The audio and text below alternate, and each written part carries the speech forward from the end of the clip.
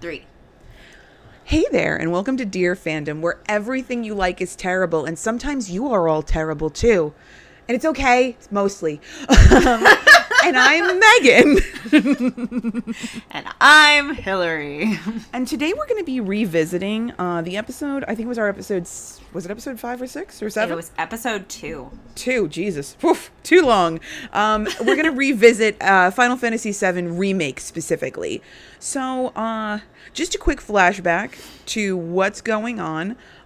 So, in our second episode, I had done some bare bones research on Final Fantasy VII, and I was like, all right, this is a pretty interesting... I was a child when it came out, and I didn't have a PlayStation, and by the time I got a PlayStation 2, I could not afford the original Final Fantasy VII game because it was so expensive at that point. So now the remakes come out, and in the months since, I've played it, I have watched videos, I have watched theory videos, I have watched recaps, I have watched character plotline stories, and I have become like wholly enveloped in this world of Midgar. And it's one of the things I wanted to talk about today, and obviously Hillary's going to be helping out with this, is that the fandom's reaction to Final Fantasy VII Remake has been generally like they're very happy about it, except let me nitpick 16 different things that I did not like. And I hate men so much. And one of the things that I wanted to start out with is the narrative of Final Fantasy. So as I said in the original episode, and me and Hillary talked about death of an author and kind of revisiting a topic that you've already revisited and extrapolating on it, this in fact, upon review, is not just revisiting the story. So Final Fantasy VII has a linear story with a lot of big plot twists and things that were revolutionary for the time. You find out that your main character has been having a kind of delusions, and the person you thought he wasn't, kind of like a Memento kind of revelation. There's things along the lines of, different characters have passed away and you didn't know. All these wonderfully crazy plot twists. And in Final Fantasy VII Remake, they don't get to touch on any of that because Final Fantasy VII Remake is the equivalent of like the first season of a very good TV show. And you're like, I can't wait to see what happens next season. Hopefully it'll be just as good. Don't shit the bed, everybody. So with the first disc, I guess, or part 1 of the remake, it deals a lot with filling the shoes of Final Fantasy VII. And that's why it only touches on the first 10% of the game, because what they wanted to do was create this world that is Final Fantasy VII, but a little different. They kind of go off on a different timeline. Umbrella Academy, we talked about timelines, and it's great. It's really interesting because if you've never played Final Fantasy VII before, you wouldn't necessarily know that there's going to be a different timeline, but you'll be like, well, that's a very weird, ambiguous ending. I'm excited for more. But the fandom, however, keeps referring to this timeline change as a meta reference or a meta narrative. And one of the things that leads this narrative that they keep calling meta are these things called the Whisperers, which were not an aspect of the original game. They're these Dementor-looking things that just come out of nowhere every time a plot point from the original game is going to be changed. So, for instance, at one point in the game, there's this evil scientist dude who goes up to the main character and he says, oh, let me tell you your entire backstory. And these Dementor motherfuckers are like, not now, go! Oh my god! And they grab him and they throw him in an elevator and they're like, get the fuck up to the top floor. We're not dealing with this now. We have 40 more hours of game before he's allowed to be revealed. I mean, no, they do not say that. What happens is he goes, oh, Cloud, didn't you know you weren't a... And then the Dementors appear and they're just fucking like, nope, we're not touching on this. But if you've never played Final Fantasy VII, you have no idea why the Dementors just kidnapped the weird dude. You're just like, oh, okay. You're like, it's like Nega Doc Brown. You're like, okay, all right, Nega Doc Brown. I guess the Dementors didn't like what you had to say. Just like Nega Doc Brown. Yeah. Like, take everything good about Christopher Lloyd and just make it really bad. And it's great. And so they say that because these whisperers exist, it's creating a meta-narrative. Now, the definition of meta, and I mean this like the actual definition as an adjective, is when it's referring to a creative work, referring to itself or to the convention of its genre. It's self-referential. Now, you can't say something like, because the Whisperers don't speak, because they literally don't grab Doc Brown and come out of nowhere and say, hey, not yet.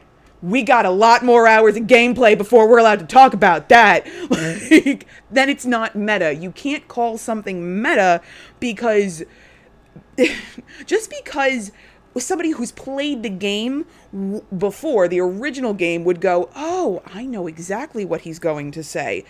Meta references should be self-contained within the narrative that they're in. You can't call something meta if it calls back to another thing that maybe not necessarily your entire playing audience has seen or read or heard about. Yeah, it's not like a throwback for...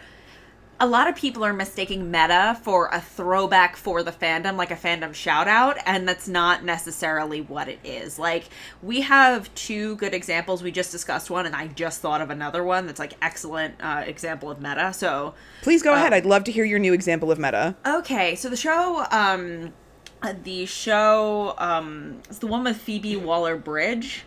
It's, Fleabag. Fleabag, yeah. That is such... I've just started watching it, and it is... the breaking of the fourth wall and the referential fact that she is part of a narrative and, like, exists, like, within this kind of reality between her fictional reality and the reality of the audience, like, but it's contained within the narrative. That is meta. That is, you know, like... And she does it constantly. So it's like, it's an aspect of the show. Exactly. Breaking the fourth wall is usually a very good indicator of a meta reference. Yes, you don't exactly. always have to have a broken fourth wall to have a meta reference, but it usually does speak to the strength of your referencing. If you're saying something's meta, if the character in itself is breaking the fourth wall. Like, Deadpool is a constant meta of just superhero tropes and genres and making fun of X-Men. Deadpool's a perfect example. It's something where he's like, X-Men, and you're just like, he has the X-Men, but, like, that's the joke.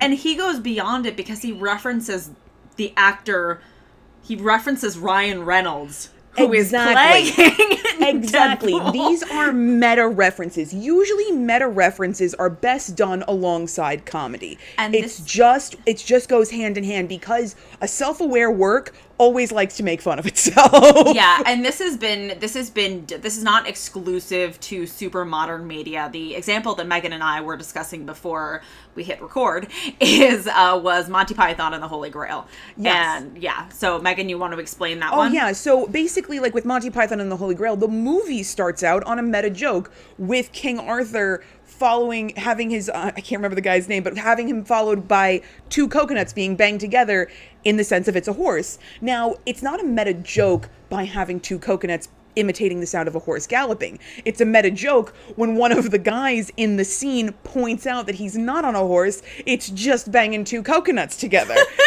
When you're aware of the joke in the movie or the game, I think one thing I know you haven't played this game, but for PlayStation 2 there was this game called Jak and Daxter, and Jak was a silent protagonist. Daxter was like this kind of like orangey looking weasel thing, and he constantly broke the fourth wall. Like if you messed up a mini game, he'd be like, "So maybe go left next time." And it's great. It's a very funny game.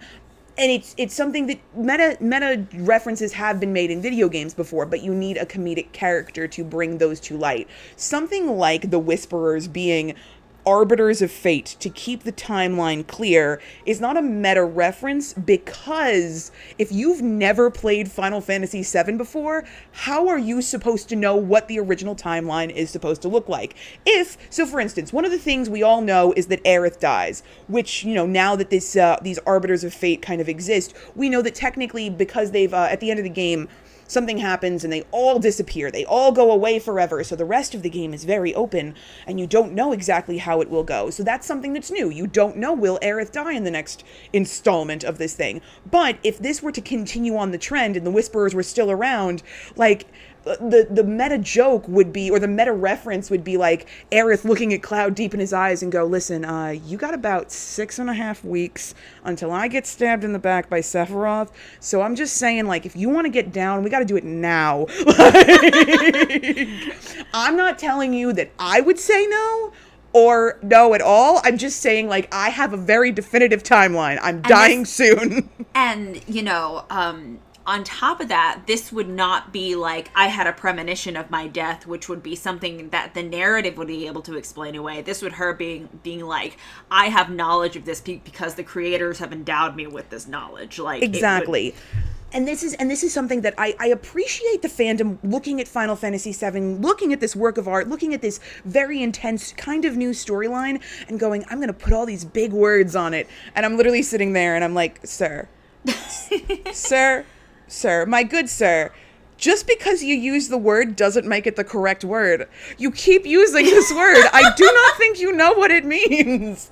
That's like when I say that Cloud is a Bishonen, it's true, because they put him in 3 different dresses over the course of the game, depending on which route you choose, and at no point do I go, well, that's unattractive. I go,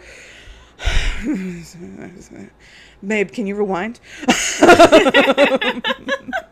And, like, I think one of the most beautiful things about the Final Fantasy VII Remake is that it is not a meta-narrative. It is truly something that if you don't know anything about Final Fantasy VII, you can go in, you can enjoy it, and then you're going to sit for a while and you're going to go, wait, so what was that ending about? You'll do a little research. You'll be like, okay, what happened here? Oh, that character was supposed to die, but they're not dead at the end of the game. Oh, okay. And then you'll go and you'll research everything, because gatekeeping is the worst thing to happen in the existence of fandom in the entire universe ever. I completely agree. I think a great Western example of this, which I actually just popped into my head because of like the way you're talking about this, is it's a lot of fandom nostalgia, and Jay and Silent Bob Strike Back is probably like the best example I can think of, because all of the characters from Kevin Smith's previous movies, or like many of them, make reappearances. Yes. And if you're a person who kind of is like a casual viewer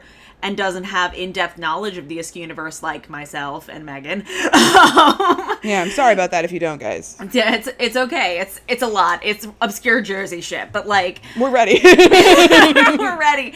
But you'll be like, oh, these are some cool, interesting characters, and they know a lot of people. But like, if you're part of this like tiny weird fandom, you're like, oh, it's Holden McNeil, and it's Banky Edwards, and it's Hooper X, and it's like everybody. So exactly. And like that is something like I wouldn't even like the meta narrative is something like that's actually a really good example of Jay and Silent Bob Strike Back, because so the first time I ever watched Jay and Silent Bob Strike Back, and feel free for every movie snob to like, oh, excuse me, how did you not know this? But I had never seen Good Will Hunting. Like, I swear to God, didn't know what the movie was about. I mean, I knew Matt Damon was in it, and I was like, oh, look at Matt Damon.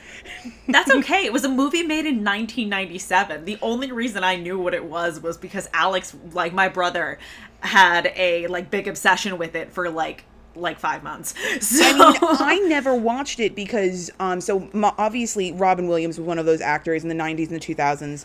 You know, he could do no wrong for boomers and millennials alike. Gen X loved him too. He was he was just universally beloved. But he had very specific genres depending on your generation.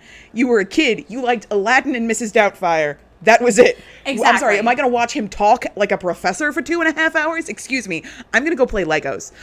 Exactly. But yeah, so Good Will Hunting in the context of Jay and Silent Bob. Yeah, so they have this, because it's Good Will Hunting 2, because at this point I believe in Matt Damon's so weird. It's like it's hunting season or whatever. And yes. like it's great because like they reference a joke from the original movie. Like, how you like them apples, except he's shooting dudes. And like, this is perfect. Like, for me, I watched it originally younger, didn't get any of these references, didn't really get any of the meta narratives or anything like that. And I was just like, that is a fun movie. I like this stuff. You see Carrie Fisher, you see Mark Hamill, and you're younger, you don't really know, you can't place these actors to who they were originally in the Star Wars universe. But as you grow up, you're like, I get these jokes now. And again, I feel that meta specifically is a narrative device used best and executed best in humor. I get it. You think it's funny because because every review I watched on Final Fantasy VII Remake was like, ha ha ha, Kingdom Hearts like, and I'm like, all right, let's sit down here. We're not gonna take the name of the Lord in vain, all right? Megan, it's okay. We can like take a breath. It's fine. So this is really funny because everyone was talking about, and I didn't realize this upon my first review, but Tetsuya Nomura is the creator and director of most Kingdom Hearts games. He's just some dude who sat in his room and he's like, all right, so technically I have Goofy and Donald, but what if I added a lot of weird narratives in here and the plot became so convoluted, eventually just like 30 people in the world are going to like this game. And, and they decided that guy was best suited for Final Fantasy VII Remake to be the director. Oh my God. So I didn't know that in the beginning, because Yoshinori Kitase is the original director back in '97, but he's in his 60s now, and he was very much of the opinion, like, I'm gonna, like, step back, this is kind of be something that I'll oversee, and, like, if I have any questions on the process, I'll approach Tetsuya. But Tetsuya became the director. Now, Tetsuya is the youngest of the original group of the Final Fantasy VII creative team. He's 45 currently. I believe maybe 40. No, he's 45 currently.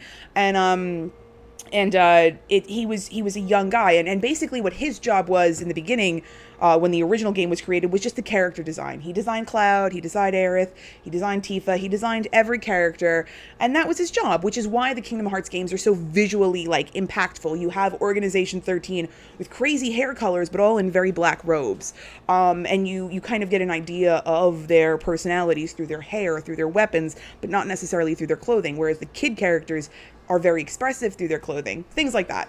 So they decided to give this guy the role of director, and I think with him, and they actually had to sit down as a creative team, and they're like, all right, we can do a shot-for-shot remake of Final Fantasy VII, or we can do something different, because as anybody in a fandom knows, when you do a shot-for-shot remake, you're still not going to please everyone. You're never going to please anyone when you remake something that is classically beloved. I'm certain Disney's figured this out at this point.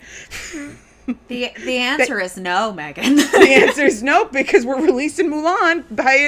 We're going to put it on Disney Plus, so that way you can pay money to stream it on the platform you already pay money for on a monthly basis. Yay! $30.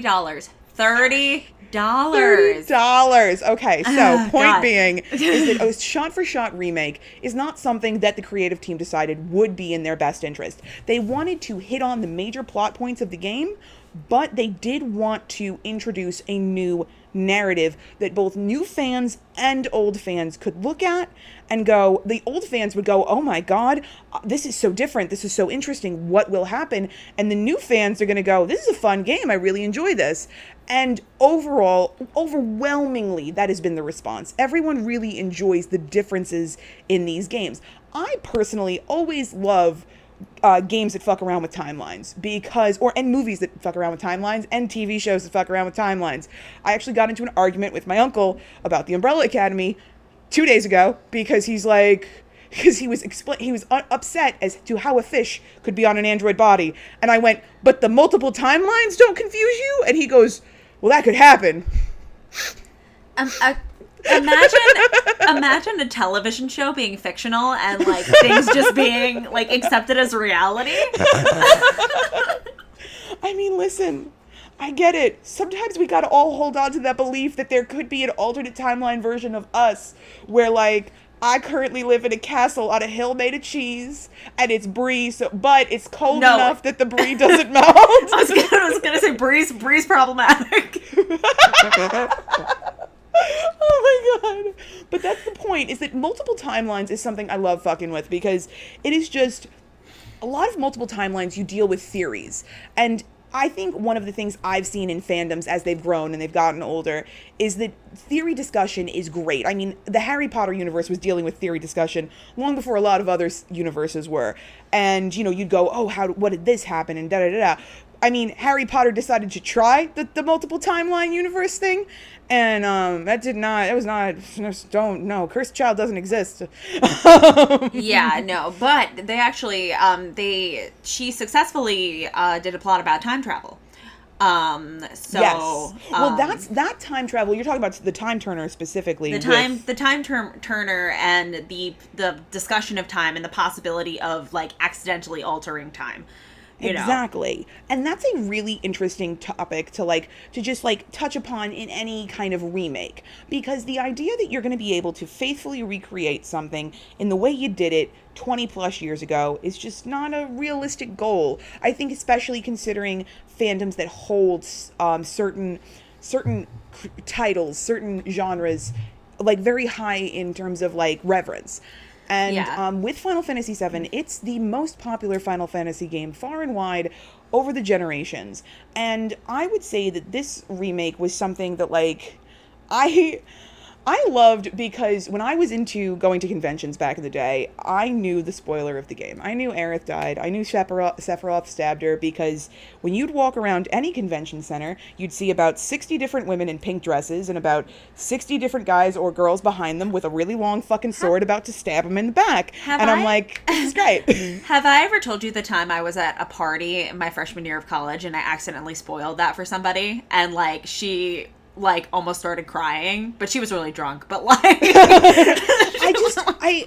okay, this is the thing with well-known spoilers, like for instance Sephiroth killing Aerith, or Aerith, depending on which translation is, or like I'm trying to think of like another very good, I mean canonically I guess, you know, a very big spoiler for the Harry Potter universe is Snape kills Dumbledore. It's just a very big spoiler in general.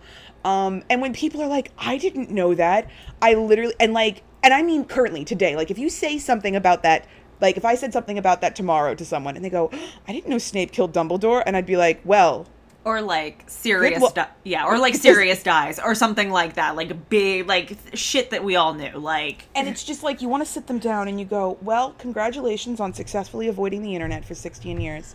Like, I am goddamn proud of you. Like, I don't know how you did it, because I couldn't. But yeah, I've always. And it's just like don't obsess over the fact that something was spoiled. Just because you know the spoiler doesn't mean you know the events leading up to it. Exactly. On the topic of remakes, I have always found with remakes that if you're going to make one, you may as well do something new with the medium. Exactly, like add buttholes to cats.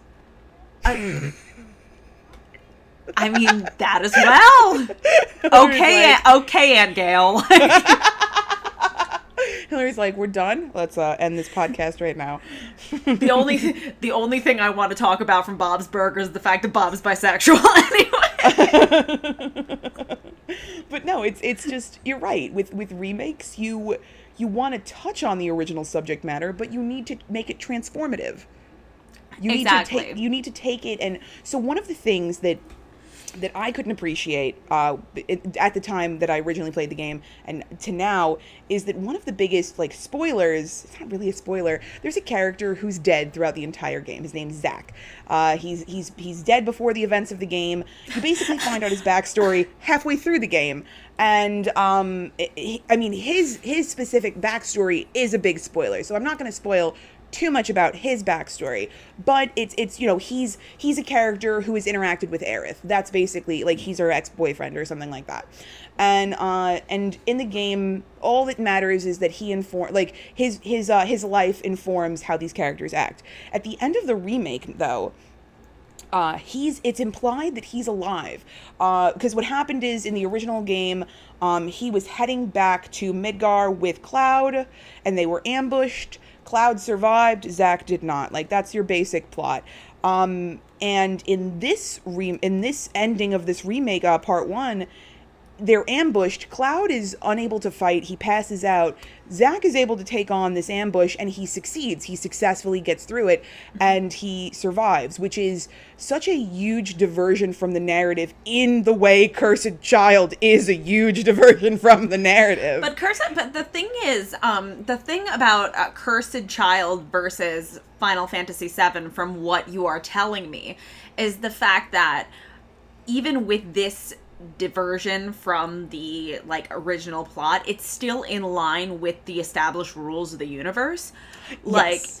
Like Joe Rowling literally broke canon for like this No, play. that's correct, because what this is establishing. So at the end of the game, you have Zack surviving this big ambush, and then there's this like paper pamphlet thing that goes by. It's propaganda, and there's this little war dog that they've like war puppy that they've been kind of just using as like a little Easter egg throughout the game. And in the game, it's a beagle with a metal war helmet on. And then this war propaganda poster that flies by in front of Zack, it's not a beagle, it's a dachshund, and instead of a metal war helmet, it's kind of those, those green army caps that are like with the stars and stripes right on the front, like in an embroidered section. Yeah.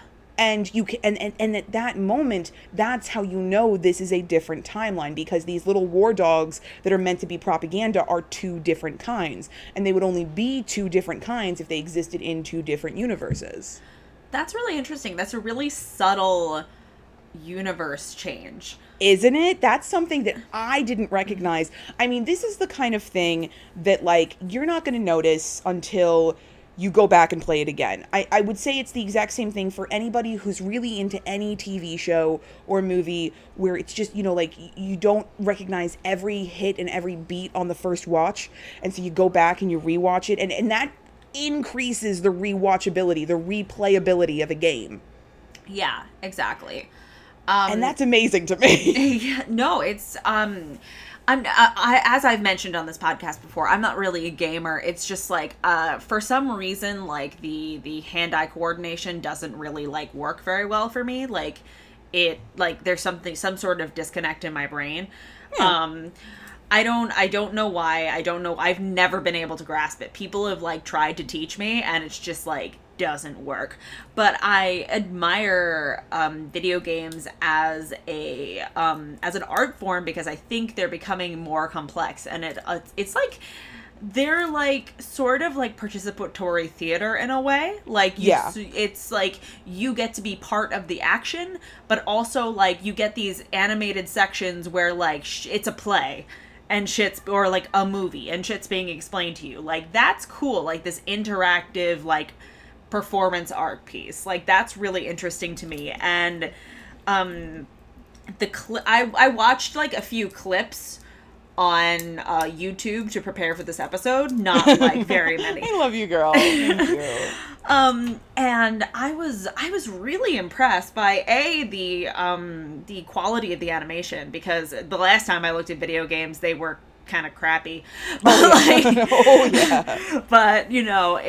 it's really impressive now. Like they're very, very lifelike, but also like not too Uncanny Valley, like Polar Express shit. Polar Express, you were like, this is great, turn it off.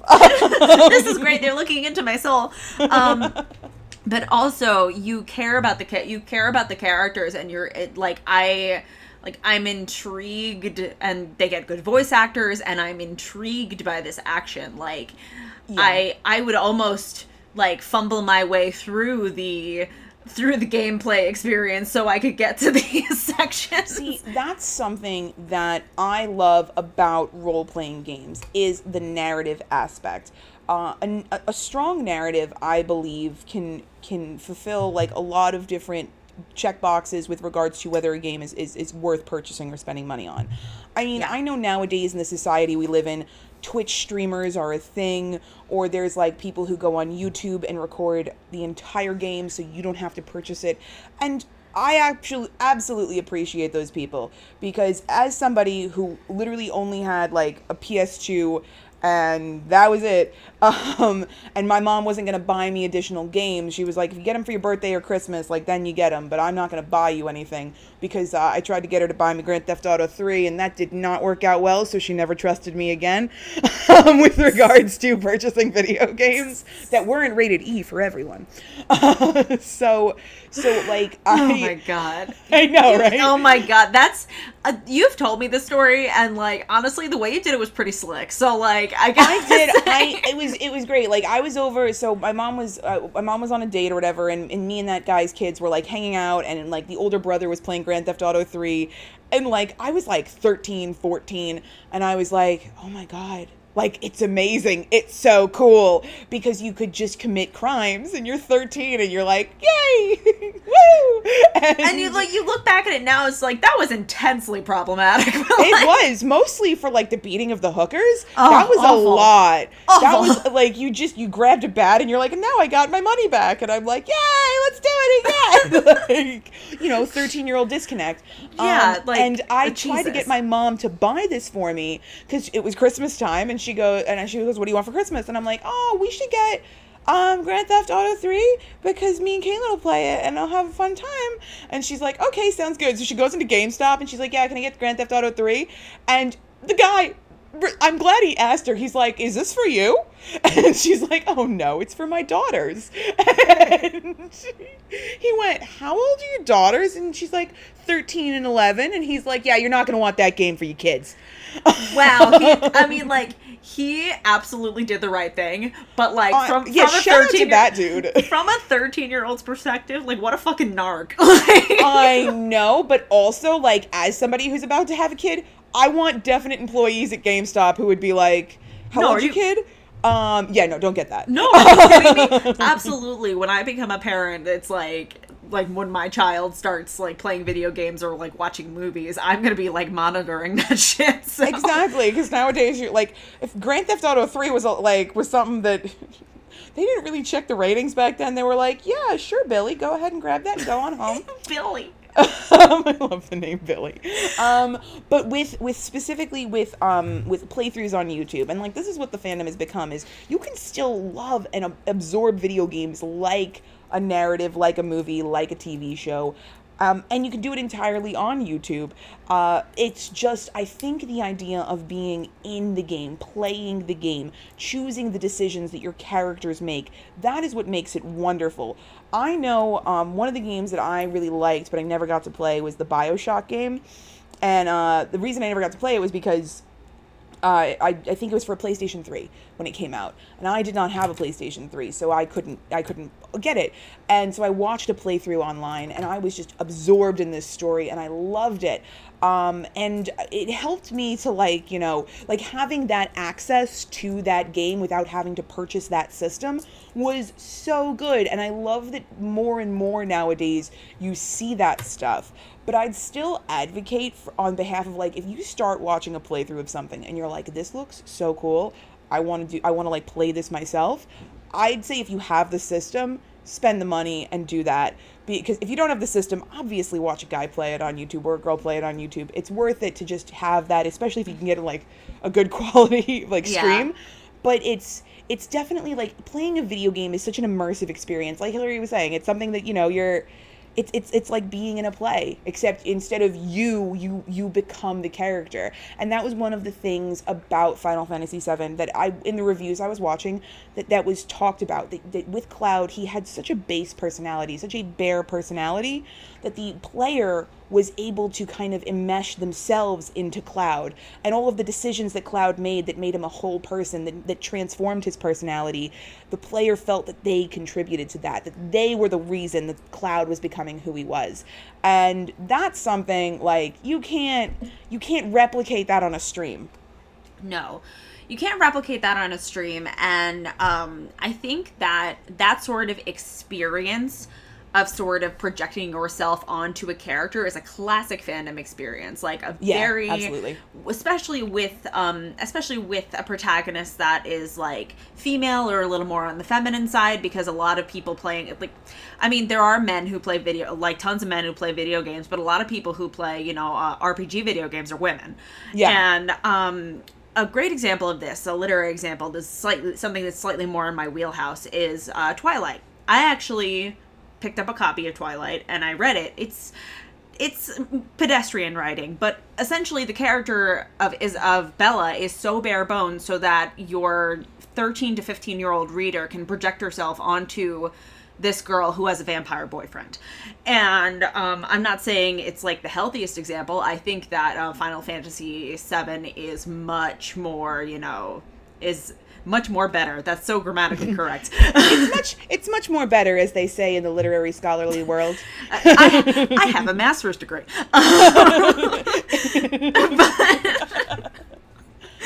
But yeah, not to go off on my whole, like, the Twilight movies are hilarious and great, actually. But We're changing the title of this episode name. It's now about Twilight. I actually want to do an episode on Twilight, but that's neither here nor there. I mean, listen, just as a quick, like, sidebar, guys, I've never watched nor read a single thing about Twilight because when I was 17 or however old I was when that came out, I took a stand and I was like, God damn it, if it's not Dracula, I don't want to know about it. I was not, I mean, we'll get back on subject in a second, but, like, I was kind of on the fringes of it, just, like, because a lot of people I knew were very interested in it, just like I was sort of on the fringes of the Final Fantasy world, because my best friend was very into Final Fantasy and very into Kingdom Hearts and stuff like that, so I had, like, a tangential interest in it. But, yeah, like, yes. That's a good way to describe it, tangential. You're like, I know some things. Can I tell you the plot? No, but I can tell you there's a dude named Cloud. Yeah, there's a very pretty dude who is bare bones, who you can project your own experiences onto, and when he dresses up in feminine clothing, it is you exploring your gender identity, and thus and so on and so forth. Actually, just as a quick thing about the gender identity. So, in the original Final Fantasy VII, this Cloud gets dressed up because so Tifa is going to the Dawn's house. And the Dawn is looking for a new wife this night. The Dawn happens to look like not any Dawn that would be from the state of New York or New Jersey. So, from the state of Japan decided to watch The Sopranos and then go, but what if he was blonde and weird? Yeah, there is, I can think of no mobster on planet Earth. Actually, it's Japan going, what if Gary Oldman were short, blonde, and fat? That's it. Because Gary Oldman has definitely played Dons before. Like, if you watch Leon the Professional, you're like, yeah, he's, like, weirdly hot in this. Now, just imagine that weirdly hot Gary Oldman. Just shrink him down, like, 4 or 5 inches. Have him gain around 100 pounds. Have him get, like, a weird, like, mohawky looking hairstyle. And kind of sound like Harvey Fierstein. There we go. Perfect. Mwah. The Dawn. I'm really into this. Anyway. Yeah, it's a really great thing. So on this night, I feel like I'm already, like, on this night, they choose the new bride for the Dawn. And, like, so it's between so Tifa's already been selected as a candidate. Tifa's gone in. Your voice is already going, like, our hometown. You don't understand. I'm moving my hands in gesticulation. It's happening. So Tifa's already been chosen. Her candidacy has been secured. She has gone to Chocobo Sam. Chocobo Sam has recommended her. So now, hold on. Wait. I'm going to explain this scene as a closer for this. It's going to be great. So now, we have the needy Aerith and the Cloud, who's the protector. He's not Cumulus. We don't know. I'm sorry, I swear, I hate you. No, I don't. I love you. So Aerith now is like, I will go to the Dawn so I can protect Tifa, because they're hearing all these stories. The Dawn kills his wife. Oh no. So Aerith goes to Madame M, who owns a hand massage parlor, which is their way of saying hand job massage parlor. Yeah. It's great. It's hysterical because it literally is a hand like, she gives Cloud a hand massage, but he sounds like he's orgasming. Anyway, part 3. So, she goes to Madame M. Madame M says, please fight in this contest for me. Win me 1,000,000 gil, and I will provide you with a dress. Aerith and Cloud do as such. She is provided with a dress. Cloud then waits at Don Corneo's mansion to go and escort Aerith into such a location. Aerith then comes up, all beautified, and she goes, oh, by the way, there's a guy named Andrea. He really wants to do you up, too. And Cloud goes, I'm sorry, what? And so Aerith now takes off in her floor-length red gown with the deep V-cut, and she runs over to the Honeybee Inn, which is in fact not a strip club, but more burlesque. It's very cute. And they've got honey boys and honey girls. And Andrea Rodeo is the leader, and when I tell you he's gorgeous, but like in like when like when people play with, like, you're like, this is a very flamboyant man with the deep voice of a soldier who's seen a lot of battles. Okay, they play with that in the Venture Brothers when it's like Dr. Girlfriend, who is like very Jackie O, but clearly voiced by a man. And absolutely, like... it is that. And so Andrea decides, I will, and Andrea's actually like very into Cloud. Like Andrea's just like, you look good, kitten, and Cloud's like, I am gonna, we'll have a talk about this in the next 5 to 10 minutes. And so Andrea says, if you dance at my club, I will give you a dress and a makeover. And Cloud goes, well, there can be nothing inherently wrong with this suggestion. So there is a dance minigame. And when I tell you that I wished I was made of pixels so badly, I wish I could have just disappeared into this game and sat and thrown dollar bills at the stage. Like, please let me touch you. Sorry, guys. No, do not apologize. Embrace your desires. It is all right. And so what happens is you do your dance mini game. Cloud kills it. Oh my god. Okay. BTS is quaking. Quaking. Give me one. Okay. Can I talk to you about how you sound like Fran Drescher, but also like fucking Christopher Walken? Thank you. Thank you. I am actually their child. And then after you complete this dance mini game, Andrea sits you down and goes, I will make you beautiful. And so he puts you in this dress. He has the honey boys and girls do your makeup and your hair, and oh my god, are those extensions? The nails, the hair, the overall air of the room has just changed. Everyone's questioning their sexuality now. What am I? Doesn't matter. I want to do that. And then after you are revealed to the entirety of the club and everyone goes, God damn it, I want to fuck whoever that is, Andrea looks at you and goes, honey, I'm in love. And then he looks at you and goes, gender is an expression of the soul and of the heart. And I'm like, wow, man, we need to buy 10 copies. That's mad progressive. Holy shit. And I just want to say that that's legitimately a line. If there's anything I can recommend for everyone to watch on YouTube, it's that scene. And then, you put in a dress. Cloud walks with his hand in the other hand with his nice little Mary Jane heels because, he can't really run with the stilettos. It's difficult. I get it. Yeah. And he makes his way to Don Corneo's mansion. Him and Aerith are entered into the wife contest. Don Corneo, in a stunning turn of events, chooses the big boned gal, aka Cloud. And the big man, guys. Man, oh man, I just want to say, game of the year, A+. We could have just had a game on that 16 and a half minutes, and I would have been like, yes. And that's basically just one section. Here's the thing. Even though they kind of explored this in the original game, right?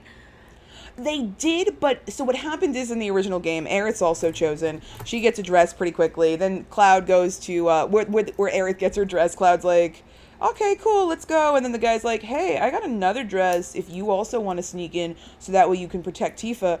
And Cloud's like, all right, I'll protect Tifa in a dress.